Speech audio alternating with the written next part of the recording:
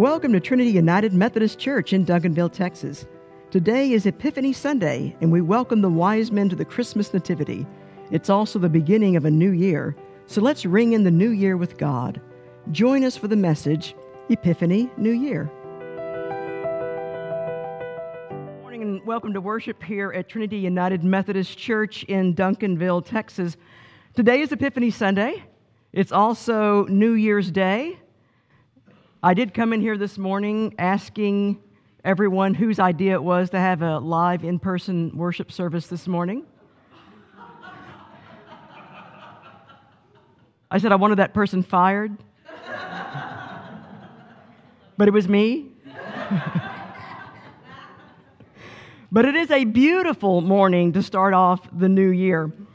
So Epiphany Sunday, we will be welcoming the wise men as part of our nativity, and also we'll be ringing in the new year with God.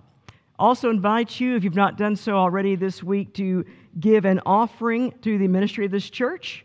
You can do that through our website, tumcd.org. You can do that through that wonderful scan that we're showing up there on our projection screen. You can do it through the Church Center app, or you can be old-fashioned and just write us a check, which we also greatly appreciate. And now for the first reading. It is found in the second chapter of the Gospel of Matthew, the first 12 verses. In the time of King Herod, after Jesus was born in Bethlehem of Judea, wise men came from the east into Jerusalem, asking, "Where is the child who has been born King of the Jews? For we observed his star at its rising and have come to pay him homage." When King Herod heard this, he was frightened, and all Jerusalem with him. And calling together all the chief priests and scribes of the people, he inquired of them where the Messiah was to be born. And they told him, "In Bethlehem of Judea, for so it has been written by the prophet. And you, Bethlehem, in the land of Judah, are by no means least among the rulers of Judah. For from you shall come a ruler who is to shepherd my people Israel." Then Herod secretly called the wise men and learned from them the exact time when the star had appeared. Then he sent them to Bethlehem, saying, "Go and search diligently for the child. And when you have found him, bring me word so that I may also go and pay him homage." When they had heard the king, they set out, and there ahead of them went the star that they had seen at its rising, until it stopped over the place where the child was. When they saw that the star had stopped, they were overwhelmed with joy. On entering the house, they saw the child with Mary, his mother, and they knelt down and paid him homage. Then, opening their treasure chests, they offered him gifts of gold, frankincense, and myrrh. And having been warned in a dream not to return to Herod, they left for their own country by another road. This is the word of God for the people of God. Thanks be to God. Amen. The story of the wise men has become the foundational story for the church's celebration of Epiphany. Now, Epiphany, as many of you know, is usually set on January 6th, which is this coming Friday. And that concludes our traditional 12 days of Christmas. But in many churches, Epiphany is celebrated on the Sunday either preceding to or closest to the 6th. In the United Methodist Church, we celebrate Epiphany on the first Sunday in January, which makes today Epiphany Sunday. Now, the establishment of the Feast of Epiphany actually predates Christmas. In the early church, Epiphany celebrated multiple biblical stories. So in addition to the wise men, Epiphany commemorated both the incarnation and the birth of Jesus, as well as his later baptism in the River Jordan, and also his first miracle or sign in the Gospel of John, which is the turning of water into wine at Cana. The word Epiphany itself is based on the Greek word for manifestation or appearance. So the Feast of Epiphany therefore celebrates the appearance of Jesus Christ, as well as all the ways that God's presence in Christ was made known or made manifest in a world that is in dire need of perceiving that presence. Well, eventually the church calendar, as we know it, was established. The church year begins with the 4 Sundays of Advent, followed by Christmas and the season of Christmastide, celebrating the birth of Christ. And in the modern church calendar, Epiphany remembers the visit of the wise men, and then next Sunday, January 8th, then traditionally commemorates the baptism of Jesus. And this whole story of turning water into wine at Cana, that is just dropped out of the whole Advent Christmas Epiphany map altogether. I think that maybe because the celebration of a miracle based on alcohol consumption was not the best thing to do around New Year's. But the story of the wise men remains. So who are these wise men? Well, the Greek word translated wise men is actually magi. And magi has the same root as the words for magic or magician. And we think they were priests / astrologers / astronomers from Parthia, which is modern-day Iran. Now, the ancient world would not have made a distinction between astrology and astronomy. And just to remind, astrology is the belief that the movements and positions of the celestial bodies have an impact on human affairs and earthly events, particularly in the placement of the celestial bodies in relation to the earth at the moment of our births. And most of us are aware that we're said to be born under a sign such as Pisces or Scorpio or some such.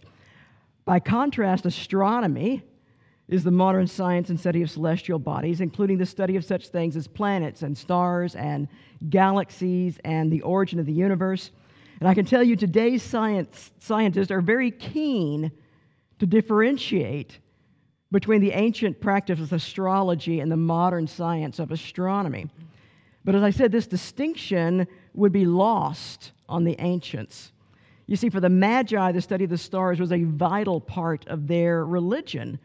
And frankly, I can see why that is, because there is something deeply spiritual, I think, about the night sky. For one, I'm mesmerized by the night sky. Looking up at this heavenly landscape of stars and planets is, for me, a very deeply spiritual experience. When we look in the sky, we can find both order and mystery.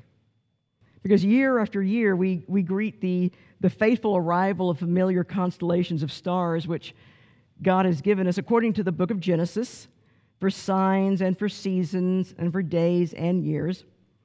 But there have always been lights in the sky that defied the pattern. Now, while to our eyes the stars seem fixed in a firmament, meteors and planets and comets seem to make their own paths. They are wanderers. In fact, the modern word planet comes from the Greek word for wanderer. And the Magi in the Gospel of Matthew were certainly wanderers. And they were deeply acquainted with the stars and their seasons. But it was only through this familiarity that they were able to identify something out of the ordinary. They could only observe the wanderers in the sky against the backdrop of the unchanging stars. So I think Epiphany reminds us to be on the lookout for the extraordinary. Christ will be made manifest in new ways in each generation, new movements and new insights and new stirrings of the Spirit, or in other words, new epiphanies. We have to keep our eyes open. We must never forget that God is still speaking, that God's revelation didn't stop at the ascension of Jesus Christ or the close of the New Testament canon. But the thing is, we're going to be unable to identify these new epiphanies, however, brought to us through human experience and reason, if we're not already deeply acquainted with the ancient and the orthodox, that is, with our scripture and our tradition. Then we must be willing to follow. Now, if you think about it, the Bible never actually tells us how many magi there were. We assume there are 3, but that's because there were 3 gifts: gold, frankincense, and myrrh. We're never actually told how many magi showed up in Bethlehem. In fact, there is one ancient church tradition that said there were 12 magi. But regardless of how many magi there were, whether it's 3 or 12 or whatever, there were many times more magi back in Parthia who saw the same star and did nothing. They were much too practical to follow after wayward stars. And so they remained safely anchored right where they were, and they never got to see the Christ child. Epiphany, then, is about the willingness to journey forward with the wisdom that's gleaned from deep engagement with our past, and the vision that is inspired by the perception of new light for our future. And I think God still beckons us to follow with stars in our eyes. And now for the second scripture reading. It is found in the prophet of Isaiah, chapter 43, verses 1 through 3, 18 and 19, and 20 through 21. But now thus says the Lord, he who created you, O Jacob, the one who formed you, O Israel. Do not fear, for I have redeemed you. I have called you by name. You are mine. When you pass through the waters, I will be with you, and through the rivers, they shall not overwhelm you. When you walk through fire, you shall not be burned, and the flame shall not consume you. For I am the Lord your God, the Holy One of Israel, your Savior. Do not remember the former things or consider the things of old. I am about to do a new thing. Now it springs forth. Do you not perceive it? I will make a way in the wilderness and rivers in the desert. The wild animals will honor me, the jackals and the ostriches, for I give water in the wilderness and rivers in the desert to give drink to my chosen people, the people whom I formed for myself, so that they might declare my praise. The word of God for the people of God.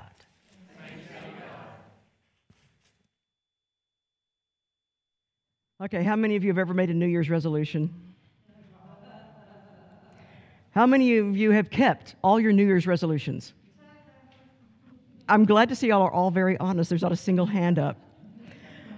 Now, how many of you have ever made the same New Year's resolution one year that you make the same one the next year because you didn't keep it the first time?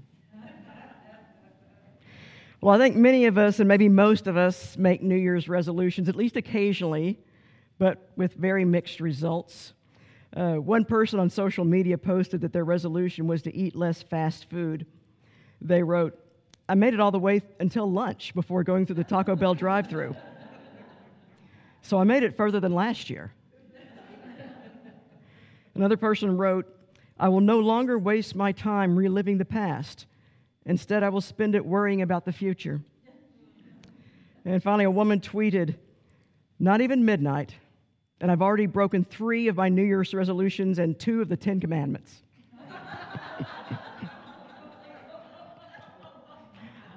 I'd like to be with her. That just sounds like fun. Well, if you're like me, you start off each new year with the greatest of intentions. This year is going to be different. This year is finally going to be the year that I, ... And then we fill in the blank with whatever home, relationship, life work improvement project that we feel the most guilty about. And chances are that we've made the same resolutions multiple times with less than stellar results. So we resolve that next year we'll get serious and finally succeed at that longed-for goal. Well, what motivates us to make these New Year's resolutions in spite of our dubious track record? Well, I think on the positive side, the fact that we resolve to improve ourselves shows that we are people of hope. We believe that God isn't finished with us, and we believe, as Paul said in his letter to the Philippians, that the one who began a good work among us will bring it to completion by the day of Jesus Christ. And in good Wesleyan fashion, we resolve to go on to perfection. And so in that way, we've kind of already done the hard part. We've admitted that we have a problem and that we need to change. In a sense, we have resolved to repent. We want to change the directions of our lives, follow a new path. Now, if you Google how to make New Year's resolutions stick, you'll find all kinds of advice, some of it very bad, some of it actually quite good. And so because that's so readily available, I don't feel the need to repeat that type of advice that you might find. But I want to introduce maybe some biblical principles that we might want to keep in mind as we journey through this new year. As Garth just read, do not remember the former things or consider the things of old. I'm about to do a new thing. Now it springs forth. Do you not perceive it? I will make a way in the wilderness and rivers in the desert. Well, first of all, do not remember the former things or consider the things of old. Or as some people might put it, forget the past, which can be both good and bad advice. Because if you think about it, if we truly forget the past, then we're going to lose all that wisdom that we gain from learning from our mistakes. Our past can be a rich treasure trove that helps us understand where we've been and then perhaps also then where we're going. But sometimes we have to, if not forget our past, to at least let go of our past, to let go of the power that the past can have over us, to let go of the pain that keeps us from going further, and to let go of old patterns of behavior that no longer serve us and perhaps they never did. Second principle. I'm about to do a new thing. Now it springs forth. Do you not perceive it? Perceive what God is doing now, how God is making a way in the desert now. What God is actually doing may be very different from what you expect, and it may not be what you're looking for. What kept many from discerning what was happening in the appearance of the birth of Jesus Christ was that so many could not let go of the past, and therefore they could not perceive the new thing that God was doing. Because in the past, God had provided for the people of God by establishing the nation of Israel through the provision of an earthly king with military power. At the time of Jesus, when the Jews were living under Roman occupation, many in the religious and political establishment expected the Messiah to be this powerful political king and this military warrior, just like the kings of old. And that's why King Herod felt so threatened by the message of the Magi concerning the birth of the new Jewish king. But God was doing a new thing. They just didn't perceive it. And Jesus was going to be a king and a Messiah, but not like how anyone expected. So maybe God's doing a new thing in your life, but you don't perceive it because you're expecting something different. God's closed a door, but instead of looking for the window that God has opened, we keep looking back at the door from our past and expecting it to reopen to our old life. Third principle. I'll make a way in the wilderness and rivers in the desert. One blogger, I don't know who this guy is, but I think what he wrote was very wise. Robert Wachter put it this way. It's important to trust that God is making a way into the unknown places that we can't handle on our own. If we have a dream that could happen without any assistance from God, then the dream did not come from God. The prospect of walking into our destiny should feel slightly overwhelming, or perhaps even impossible, without help from above.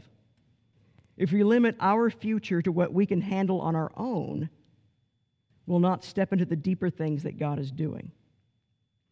Put another way, as Timothy Tennant, he's the president of Asbury Theological Seminary, puts it, attempt something so big that unless God intervenes, it is bound to fail. I kind of feel like that's what Trinity United Methodist Church has been learning to do in these last few months. We're attempting something so big and so wonderful that we have to rely on God to make it happen. So many people have commented to me, both in person and online, how great it was to hear me say during the welcome to the Christmas Eve service that we needed to get out more chairs because people were still coming in. Finally, I think it's important to not be too much of a perfectionist. Because remember, when we Methodists talk about going on to perfection, we're just talking about being perfect in love, not in everything else. For example, if you've resolved to read a chapter of the Bible every day, but you only get to it 5 days a week out of 7, well, that's a lot better than what you were doing, and God is very pleased when we try, even when we don't do it perfectly. I mean, think about it. If you watch a toddler learn to walk, we delight in the attempt. We don't criticize a child when she falls. Instead, we encourage her to get up and try again. And I think it's the same with God. God delights in our attempts to walk the walk. When we inevitably fall on our faces, God doesn't criticize us. God encourages us to get up and try again, and then gives us a steady hand to support us. The thing is, all we need to do is to be willing to take God's hand and to try again. You see, we rarely succeed when we rely solely on our own willpower. True change happens when we open ourselves up to God's grace and let God work a miracle within us. But for God to work a miracle, however, we have to, as they say, let go and let God. And so with that in mind, I would like, as I always do, I love to start the new year with a recitation of John Wesley's covenant prayer, which, by the way, has nothing to do with the Wesleyan Covenant Association. This predates that. But I now invite you to rise in body and in spirit as we pray the Wesleyan Covenant prayer together. It's both in your bulletins and will be projected. I am no longer my own, but thine. Put me to what thou wilt. Rank me with whom thou wilt. Put me to doing, put me to suffering. Let me be employed by thee, or laid aside for thee. Exalted for thee, or brought low for thee. Let me be full, let me be empty. Let me have all things, let me have nothing. I freely and heartily yield all things to thy pleasure and disposal. And now, O glorious and blessed God, Father, Son, and Holy Spirit, Thou art mine, and I am thine, so be it. In the covenant which I have made on earth, let it be ratified in heaven. Amen. Now let us pray as our Lord taught us to pray. Our Father, who art in heaven, hallowed be thy name. Thy kingdom come, thy will be done, on earth as is in heaven. Give us this day our daily bread, and forgive us our trespasses, as we forgive those who trespass against us. And lead us not into temptation, but deliver us from evil. For thine is the kingdom, and the power, and the glory forever. Amen. And so now receive this benediction. As you leave this place, go and follow the kings of old and continue on the road that leads to the Son of God and the light of life. In the name of the Father, and the Son, and the Holy Spirit. Amen.